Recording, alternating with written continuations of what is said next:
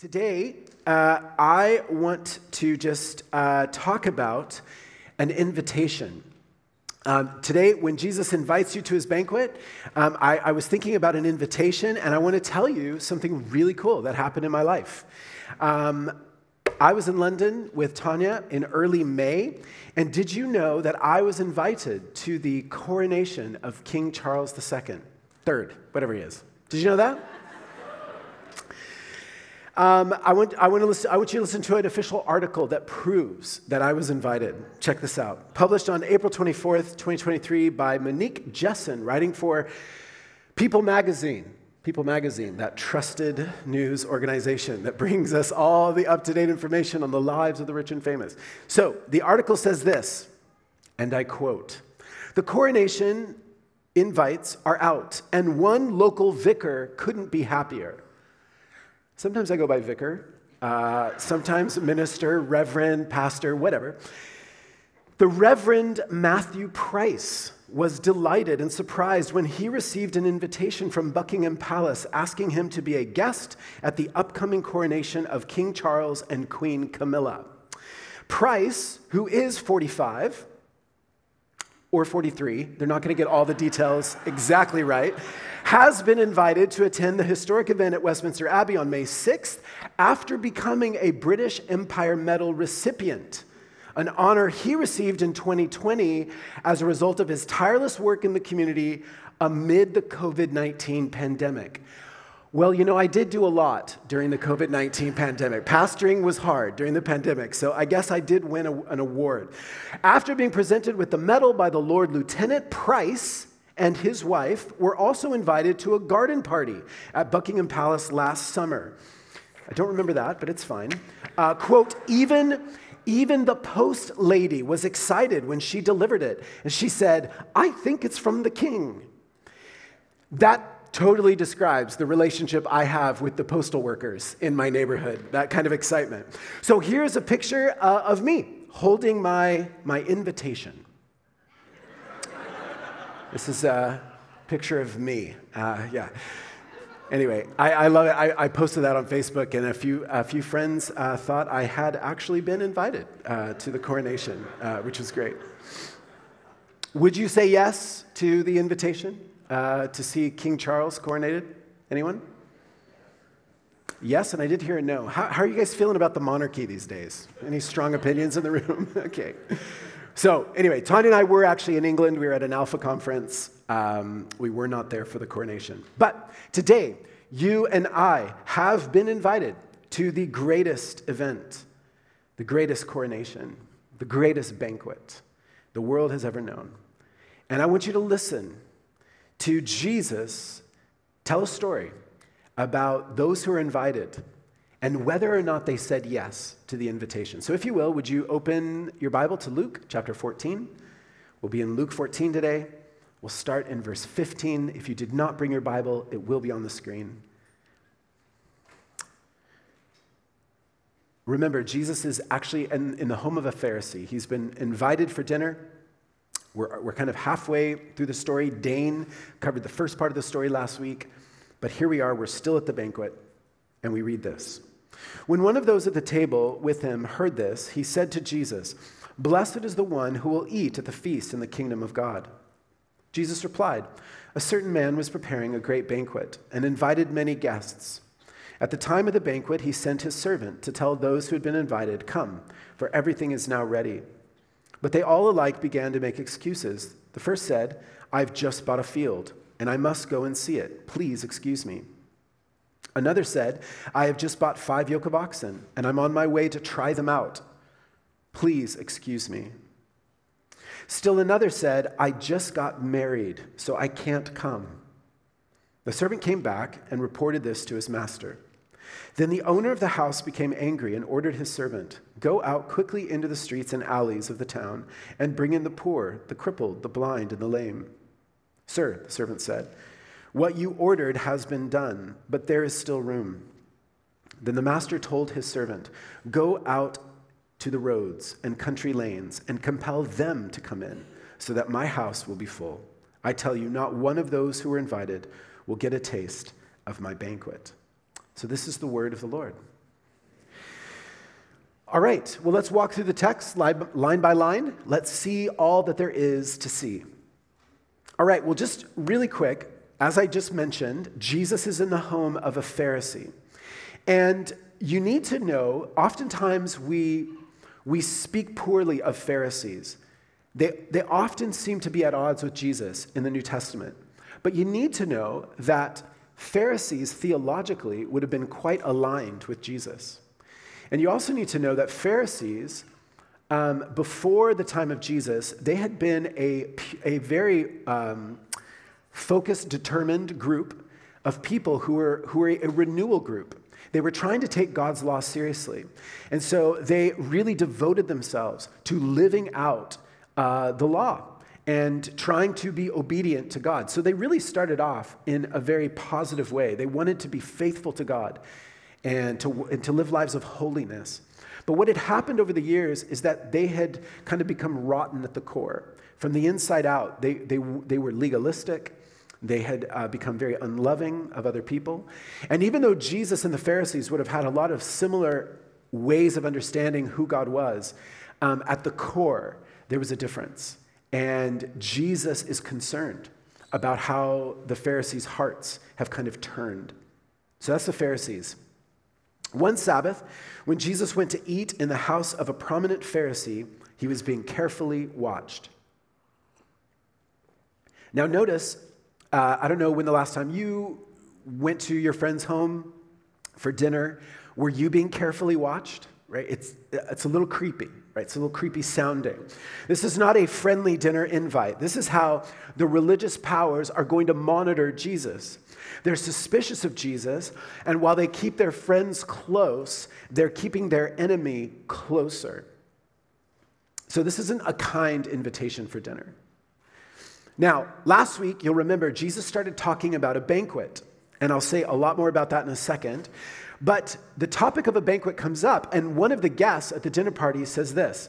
When one of those at the table with him heard this, he said to Jesus, "Blessed is the one who will eat at the feast in the kingdom of God." Blessed is the one who will eat at the feast in the kingdom of God. Okay, well, what is the feast in the kingdom of God? Well, this is odd language. And we need to enter into the mind of these religious leaders 2,000 years ago. What is this feast? What is this banquet all about? Well, it was a metaphor. It's a metaphor. It's a picture of a day when God would come to the world and bring his healing. I want you to listen to Isaiah chapter 25. This is written, just so you know, 700 years before Jesus. Listen to this. On this mountain, the Lord Almighty will prepare a feast of rich food for all peoples, a banquet of aged wine, the best of meats and the finest of wines. On this mountain, he will destroy the shroud that enfolds all peoples, the sheet that covers all nations. He will swallow up death forever. Check that out. He will swallow up death forever. The sovereign Lord will wipe away the tears from all faces. He will remove his people's disgrace from all the earth. The Lord has spoken. 700 years before Jesus, these words are prophesied about a great banquet. It's a banquet that's at the core of the kingdom of God. The kingdom of God is the place where God becomes king and his will is being done on earth as it is in heaven. The kingdom of God is the space where God is going to put the world back together. And so Jews were anticipating the coming of the kingdom when God would set everything back to rights. And the banquet is this metaphor, this picture of feasting in the kingdom of God. All is good. And I love at the heart of it is that God will swallow up death forever. Right now, your mind should be going to the resurrection. You should be going to Easter Sunday, right? The moment when God swallows up death. And so Jesus is going around inviting people to this banquet. And you can see how God's people look forward to this day. This great banquet on the day God brings a powerful healing to the world. And now watch what Jesus is doing. He's going around saying that the kingdom, the banquet has come. Jesus is going around saying, come, the food's ready. It's time to eat. All right? It's time to eat. Jesus was inviting people to the banquet, and it's the place where anyone can come into God's presence and experience his provision, his goodness, his life, his healing, and his plan to put the world back together. But there's a problem. There's a certain group of people that don't want it. The leaders of Israel don't want to come. Why? Probably because Jesus doesn't look like what they were expecting. Have you ever been to a party or a banquet or a wedding or some gathering and you walk in and you're like, these are not my people. I don't want to be with these people. I don't want to hang out for hours with these people. This is what the Jewish leaders were feeling. The Jewish leaders are watching Jesus bring together a party of people who are coming back to God. And the Pharisees are looking and they're like, These people are marginalized. These are sinners. You even have tax collectors as part of that group. We're not coming to that banquet. All the wrong people are ending up at Jesus' banquet. Jesus knows that the religious leaders, they're repulsed by this. They don't want to come. And if we can, you have your Bible open, you see that Luke 15 is coming, as I mentioned a moment ago. Do you remember the story of the prodigal son? The father has two sons. The older one, does he want to come to the banquet? No, he does not want to come to the banquet. Why? Because his younger brother's there. And his younger brother's a sinner. And his younger brother ruined his life. And his younger brother wasted all his money on prostitutes. I'm not going to share a banquet with that kid. That's what the older brother's feeling.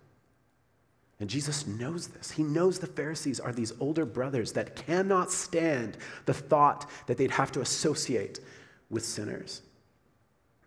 So Jesus is going to tell a story. That's what I love about Jesus. Whenever he's in a moment like this, he's going to just tell a parable. He's going to tell a story. So Jesus replied, "A certain man was preparing a great banquet and invited many guests. At the time of the banquet, he sent his servant to tell those who had been invited, 'Come, for everything is now ready.'" In Oklahoma, my grandparents were on a farm, and my grandpa would be way out in the fields, and my grandma would ring this metal bell, this huge metal bell. It's like, honestly, it was huge, to bring him in. This is what Jesus is doing. Come. He's ringing the bell. It's dinner time. Dinner is ready. Now, do you already notice there's a few characters in the parable so far? Who's the man? Who's the owner of the house? Well, that's God the Father. Who is the servant? It's Jesus, which is actually pretty cool because he's picking up on the language of Isaiah. Some of you who are familiar with Isaiah, you'll know that there was a servant who would come. He would be a suffering servant, giving his life for the people, right? So this is Jesus. He's the servant. So who's the owner of the house? That's God the Father. Who's the servant? That's Jesus. And who are the invited guests? Will be the Jewish people. The Jewish people. And in the minds of the religious leaders, definitely them. If you're a religious leader in Israel, you're like, well, I'm invited for sure. For sure, I got an invitation to God's banquet. And the message is, come. Come, everything is now ready. At this time in history, the animals have been killed, ready for the feast. You cannot put the meat back in the refrigerator or into the freezer. It's time to eat. And there's this urgency here, right? The meal's warm, come. Verse 18, but they all alike began to make excuses. The first said, I have just bought a field and I must go see it. Please excuse me. Another said, I've just bought 5 yoke of oxen and I'm on my way to try them out. Please excuse me. Still another said, I just got married, so I can't come. 3 excuses. The Greek here, the Greek language, suggests that each of these 3 people are speaking with one mind. They are of one accord. They're speaking with one voice. It's like they were all ready to turn down the invitation. Right? Come now, we've got something better to do. Right? It feels oddly coordinated. Why don't they want to come? During this time in history, you would often RSVP for the banquet, just like today. Obviously, the host wants to know how many to prepare for. Some of you will be attending weddings this summer, right? And the people who are paying the bill for the wedding want to know if you're going to be there or not, because they don't want to pay however much for your plate if you're not going to show up. So they want to know who's going to come. And invitations would have been sent out. And right now, you should be thinking about the Jewish people, that God had sent them an invitation, that they had said, yes, we will be your people. You will be our God and we will be your people. So God had received an RSVP that said yes from his own people. Now, so here we are. There's a beautiful banquet. The plates are set. The food is ready. You can smell it. But then, verse 18, they all alike began to make excuses. Now they're all bailing. They're all bailing. And of course, if this was happening today, it would all happen through texting, right? How often do we bail through text, right? You do it. I know you do. I do it. We all do this, right? And when was the last time you bailed from a commitment? You're like, oh no, a 3-hour event? I don't want to go. I mean, I kind of like them, but I don't want to be there the whole time. Some of you may not have been listening to my sermon. You've been planning on how to send a text message to someone. It's like, I don't want to come to your thing. But how do I say this nicely? And, some of us use the quote unquote, something came up, which is always so convenient because all kinds of things come up. But I know if I see a something came up text, I know that person is at home watching their favorite show on Netflix, right? Something came up.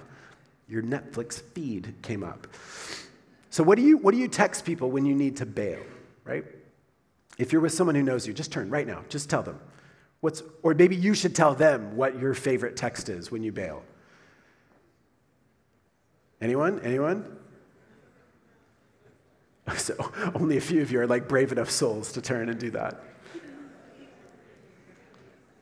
How many of you are still using the COVID excuse? Sorry, I can't come because COVID? Is that still allowed? Does that still work? So David Garland writes this. He says, it seems an unlikely coincidence that the entire guest list suddenly has some pressing 11th hour business that needs attention. It smacks of some kind of conspiracy among the guests that was designed to embarrass the host. Now, what I want to do is I want to unpack their excuses. Listen to the first one. The first said, I have just bought a field and I must go and see it. Please excuse me. Interesting. A field. That's a big deal, I think. I would want to see my new field if I had a new field. Fields are cool. But you are canceling at the last minute. The food is warm. Everything is ready. You had said you were going to go, and now you have to go see your field? Your field is not going anywhere, I don't think. Another said, I've just bought 5 yoke of oxen, and I'm on my way to try them out. Please excuse me. 5 yoke of oxen. This is, the biblical scholars I read, they said this is obviously a very wealthy individual. He would have had a lot of land to farm if you need 5 yoke of oxen. And the interesting thing is he would have had people who work for him, who could have easily gone to check on the 5 oxen. And what does he actually say about the ox? He says, I'm on my way to try them out. Wow. Okay, so he's on his way to try them out. But you've got people that can do that. So, and you're a wealthy guy, and you're canceling at the last minute. Again, you already said you were going to come, and the food is ready, everything is prepared, and now you have to go try them out? Are the oxen running away? And the third group, verse 20, still another said, I just got married, so I can't come. Now, this one is interesting. This is like, oh, Jesus, come on. Like, they're on their honeymoon. Like, they're not going to come to your banquet, And if it really is true that they're saying something like, my honeymoon is still happening, so can't come. Princeton professor Kenneth Bailey, who worked for years in the Middle East, he points out that in a Middle Eastern culture, it would have been considered extremely crude to hint of honeymoon activities. This is weird, right? It's weird because this person RSVP'd to the banquet. Are they getting spontaneously married? Is this some kind of Las Vegas Drive-through marriage situation? Not at this time in history. Not amongst faithful Jews, right? So if you knew you were getting married, why did you RSVP?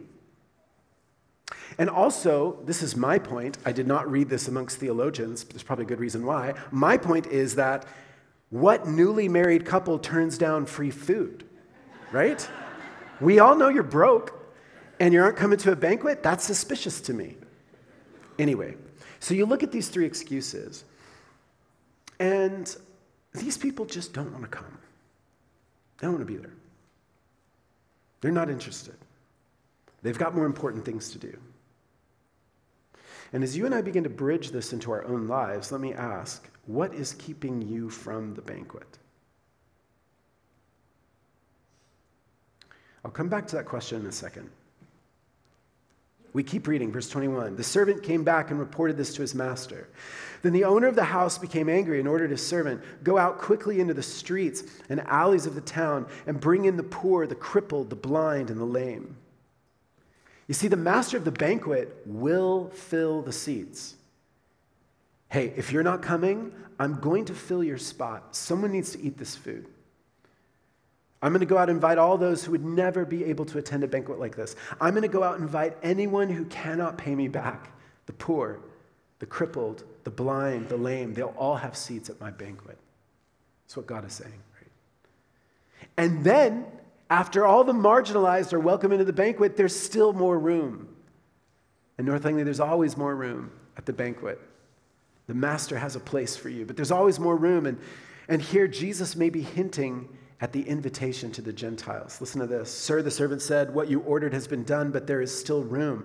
Then the master told his servant, "Go out to the roads and country lanes and compel them to come in, so that my house will be full. I tell you, not one of those who are invited will get a taste of my banquet." The master of the banquet will fill the seats. If those who are invited are going to bail, he will fill the seats with others. And he's going to invite all these people that can't pay him back. And in these final verses, Jesus is hinting that the banquet will be filled with Gentiles. That's non-Jews. And if you follow Jesus throughout the book of Luke, you know this is a passion of his.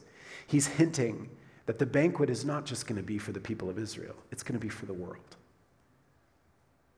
By the way, most of us in the room are Gentiles, right? We are not Jewish, and we've been invited. There has been a seat saved for us at God's banquet. And Jesus is hinting at that here. Far away, the roads, the country lanes, they'll all have a seat at my banquet. Do you see what Jesus is doing? He's telling a simple story about a few people who bailed from attending a banquet, but the message is much deeper. Those three people are the religious leaders of Israel, and they're making every excuse not to come to the banquet. They're making every excuse not to come into the kingdom of God, and God will fill their seats with the poor, the broken, and all kinds of people who are not Jewish. God loves the entire world, and God is inviting all people to come. Whoever wants to come, they can come. And you need to know plenty of the Jewish people responded positively. Jesus' 12 disciples, they were Jewish and they responded positively, all but one. And then you remember Paul the apostle, who used to persecute Christians. He responded. He was a Pharisee. He was a Pharisee himself, and he responded to the good news. But what keeps us from wanting to come? What is keeping you from the banquet? As I was kind of pondering these three excuses, I boiled it down in my own mind to two words that helped me: idols and distractions.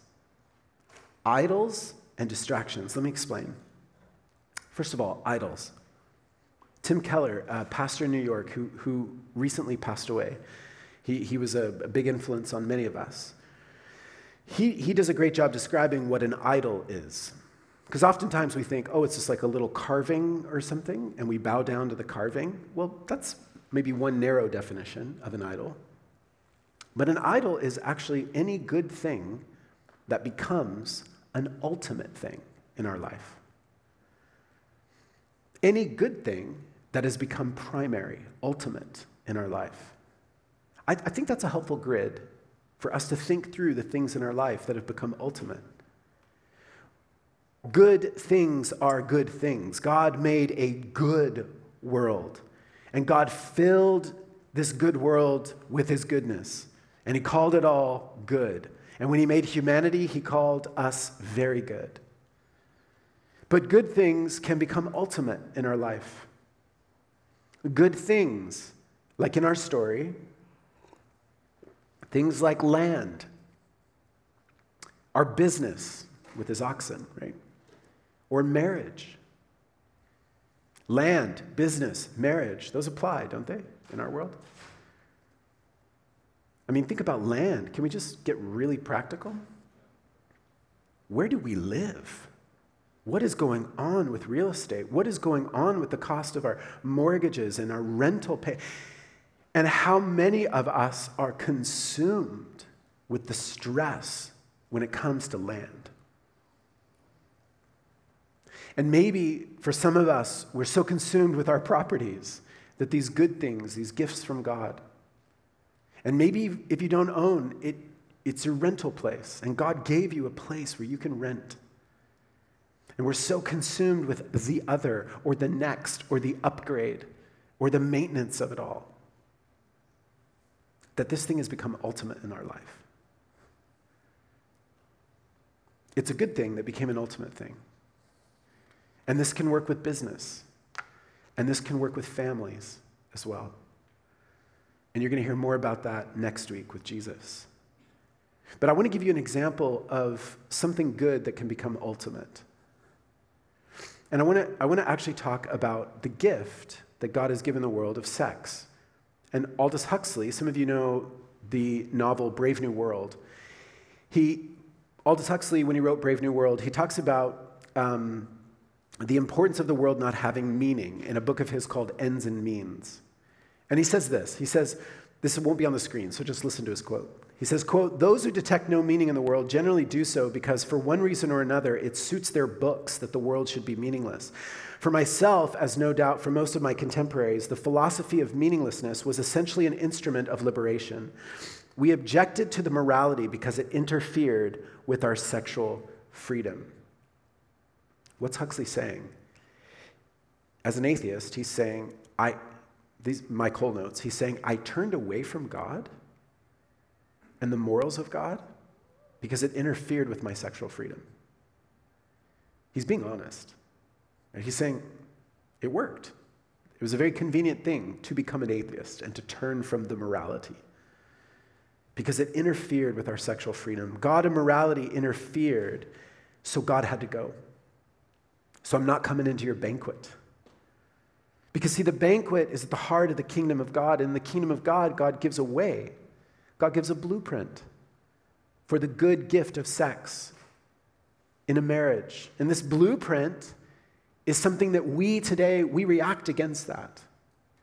Right? It's a reaction. It's like, well, if that is the kingdom of God, if that's what's going on wherever God is, I don't have anything to do with that. I'm going to turn my back on that. So sex is a good thing that became an ultimate thing because the desire to do what we want sexually outside of God's plan, it's turning it into an idol. I prefer to follow it than to enter into the banquet.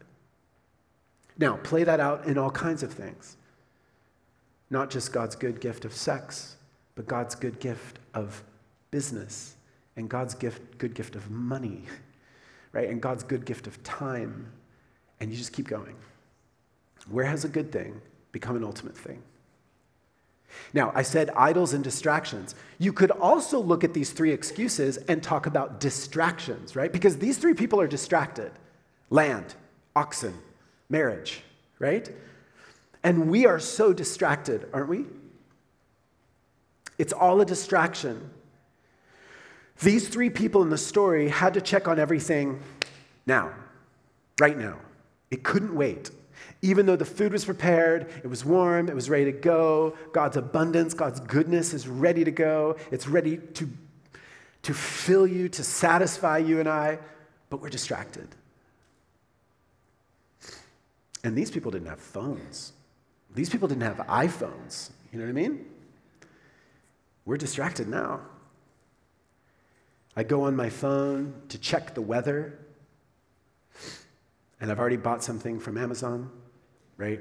And then I read the first few sentences of an article on Facebook, and then I like a baby picture of the baby my friends just had, and then I start reading my work emails, and then I ask myself, what was I doing? Why am I standing in the middle of my kitchen again? Oh, right, the weather. Cloudy. Okay, that's what just happened to the last 30 minutes, you know? And we're distracted. And Hilda Burke, in this phone addiction workbook, she writes the following, and this won't be on the screen, just listen to this. She says, quote, "Many people have a constant drip feed of requests coming their way via their device, many with a false sense of urgency." A false sense of urgency. I got to check my land. Got to make sure the oxen are okay, right? And that sense of urgency, that feeling, is with us all the time. We're so distracted. And are we so distracted that we're missing out on the banquet, on this rich relationship we can have with God, who often invites us into the quiet place, into his word, into prayer, into moments where we carve out the time to come to worship. And he says, welcome, you can come. Feast here. Enjoy all the goodness that I have to give you, but you're going to have to turn away from those things that distract you. So where would you and I say, as we think about idols and distractions, where would you say right now, and by the way, the Holy Spirit is moving in the room right now. We believe he's here. He's moving, and so I think he's delighted to bring some things to the surface in our life. And your role right now is to just say, God, what are you saying today? What are you saying right now? So let me ask, where would you say, Lord, this thing is coming between me and you? Lord, this idol or this distraction is coming between me and you. Would you please take it? Lord, this good thing is starting to become an ultimate thing, so ultimate that I'm tempted to turn away from your goodness. Would you please take it? Let's get practical. Some of us would say something like this: God, I'm actually worried about land and property. And it's getting to a place where it's coming between me and you. Please take it away. I want you. Or, God, I'm so caught up with managing all the things that I own. And it's getting to a place where it's coming between me and you. Please take it. I want you. Or maybe it's relational. God, I'm so caught up with this people-pleasing, with managing the relationships that I have. I'm deferring to all kinds of people who have this weird authority over me. And I'm so consumed with this the way people see me and my people-pleasing that it's getting in the way of me and you. And God, would you take it all? Would you heal me? Heal my heart. I want you. For some of us, we'd say, God, I'm so distracted. I'm distracted by tasks, by social media, by the news, by constant podcasts, by work, and it's getting to a place where it's coming between me and you, and I miss you. And I miss those moments that I used to have with you in your word, in prayer. Would you just take all of this? I want you. And some of us would say, God, I'm actually worried all the time. My worry and my fear is growing so that worry and fear are eclipsing my life. And they're keeping me from trusting you. And I want to trust you again. And I remember those days when I used to trust you with my whole heart. And I want to trust you again. And so I let go. Would you please heal me? I want you. And finally, maybe some of us would say, God, I keep thinking about all kinds of things that I'm coveting. There's all kinds of things that are not mine, and I want them for myself. There's a spouse that's not mine. There's a home that's not mine. There's a job that's not mine. There's someone's income that's not mine. There's someone's vacation that's not mine. And I've become obsessed in thinking about those things. And it's coming between me and you. And it's keeping me from entering the banquet of your goodness and trusting that what you have for me is good. Take it. I want you.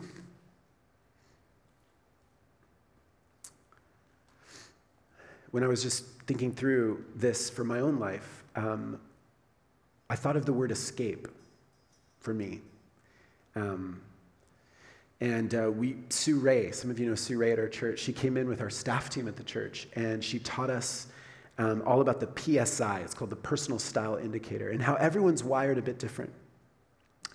But what was interesting is that when she was teaching us, she said, Matthew, your personal style is someone who, when you're stressed, your go-to is escape. Like you just want to get out of here, get out of there, right? And you will be tempted to want to escape from the good work that you're called to, or you're tempted to escape from the good people you're called to love.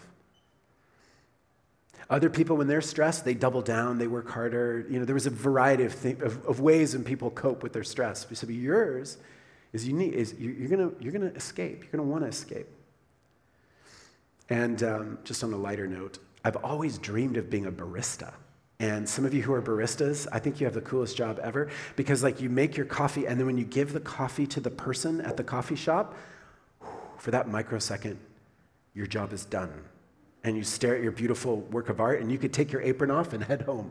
Because at that moment, done. Your work of art is done. And that would be an awesome job. I would love that. That would be so amazing. Any baristas in the room? None? No baristas. One. There we go. Okay, good. Congratulations. Yes, you have an amazing job. I love it. A barista for your wife. Come on. Yes. There you go. A barista for your wife. You have a nice coffee machine. Okay. But coveting. But, you know, deep down, I don't want to escape. So I'm just speaking from my life. I don't want to escape. What do I want? I want the kingdom. I want the banquet. I want everything God has for me. I want to know the life, the people, the tasks, the obedience that God wants from me, because I ultimately believe that around the banquet it is good. It's good for your soul. It's good for my soul. So how do we move away from idols and distractions? It's very simple. Here's our invitation. Taste and see that the Lord is good. Taste and see that the Lord is good. I think that's it. This is what I would welcome us to do today, to taste the goodness of God. Because when we start to taste an appetizer of his banquet, I don't think we'll turn away. I don't believe we can once we taste his goodness. I want to read you from Jamie Smith from his book, You Are What You Love. I think this is so important. Catch this. He writes, quote, Jesus is a teacher who doesn't just inform our intellect, but forms our very loves. He isn't content to simply deposit new ideas into your mind. He is after nothing less than your wants, your loves, your longings. My words here. Let me just describe what he's saying. He's saying, when you come to church, this is not just that you get new information for your brain, right? This is actually for you to give him your loves and your wants and your longings, and for him to start to shape you. Jesus wants our wants. Jesus longs for us to give him our longings. Jesus wants to change them and heal them and shape them, and he's delighted to reorder the desires of our heart. He can do that today, right now in worship. Because I want to ask you, why are you here? Like, why did you come today? I believe you came today because something deep within you wants to know God. That something deep within you wants to connect with a God who is passionate about you. with Jesus who died for you, who welcomes you into his banquet of life, love, grace, forgiveness, freedom, all of it. And so what he wants is to take our loves and to begin to shape them into a love for him. Jamie Smith continues and he says, worship is the best place for that. He says this, worship is the arena in which God recalibrates our hearts, reforms our desires, and rehabituates our loves. Worship isn't just something we do, it is where God does something to us. Worship is the heart of discipleship because it is the gymnasium in which God retrains our hearts. And that's why you're here. Welcome to the gym, right? God wants to retrain your heart. He wants to recalibrate a few things. He wants to heal us of the idols and the distractions that keep us from enjoying everything he has for us. And so as we worship, would we pray, Lord, let me taste your goodness. Lord, let me experience the banquet that you've prepared for me. Lord, I'm so distracted. Lord, I'm so caught up in things that don't matter. Lord, I miss you. I miss you. Lord, I want to taste and see that you're good. Would you recalibrate our hearts? Would you reform our desires? Would you rehabituate our loves? Can you stand with me? We're going to worship. Northingly, Jesus stands with his arms stretched open. And he says, come, for everything is now ready. Come. Everything is now ready. He loves you. And Northingly, if you could, if you feel comfortable, close your eyes and just in your mind, see the stretched arms of Jesus welcoming you to the banquet. And you see those stretched arms, and those arms were crucified on a Roman cross. And he was willing to pay the ultimate price to welcome you home, to save you from the idols and the distractions, and to give you an incredible banquet in your Father's house. So just take a minute right now and just see in your mind just how much he loves you.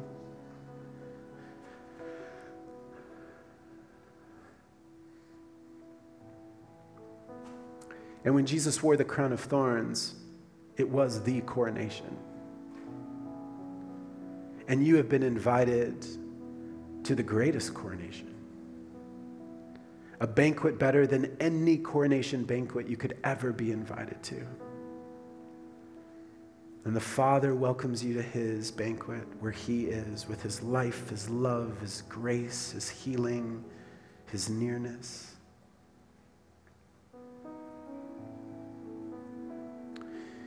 And here in a minute, I'd welcome you to come to our prayer team. Our prayer team's up here, up front. Our prayer team will be in the prayer room. And if there's anything that has come up for you that you would just love prayer for, just any sense of healing that you long for, would you come forward? Our prayer team would love to pray for you. So Lord Jesus, as we come to worship you, we thank you for your goodness. We thank you, Jesus, that you have invited us deeper into God's heart and into his love. And we hear your words for us.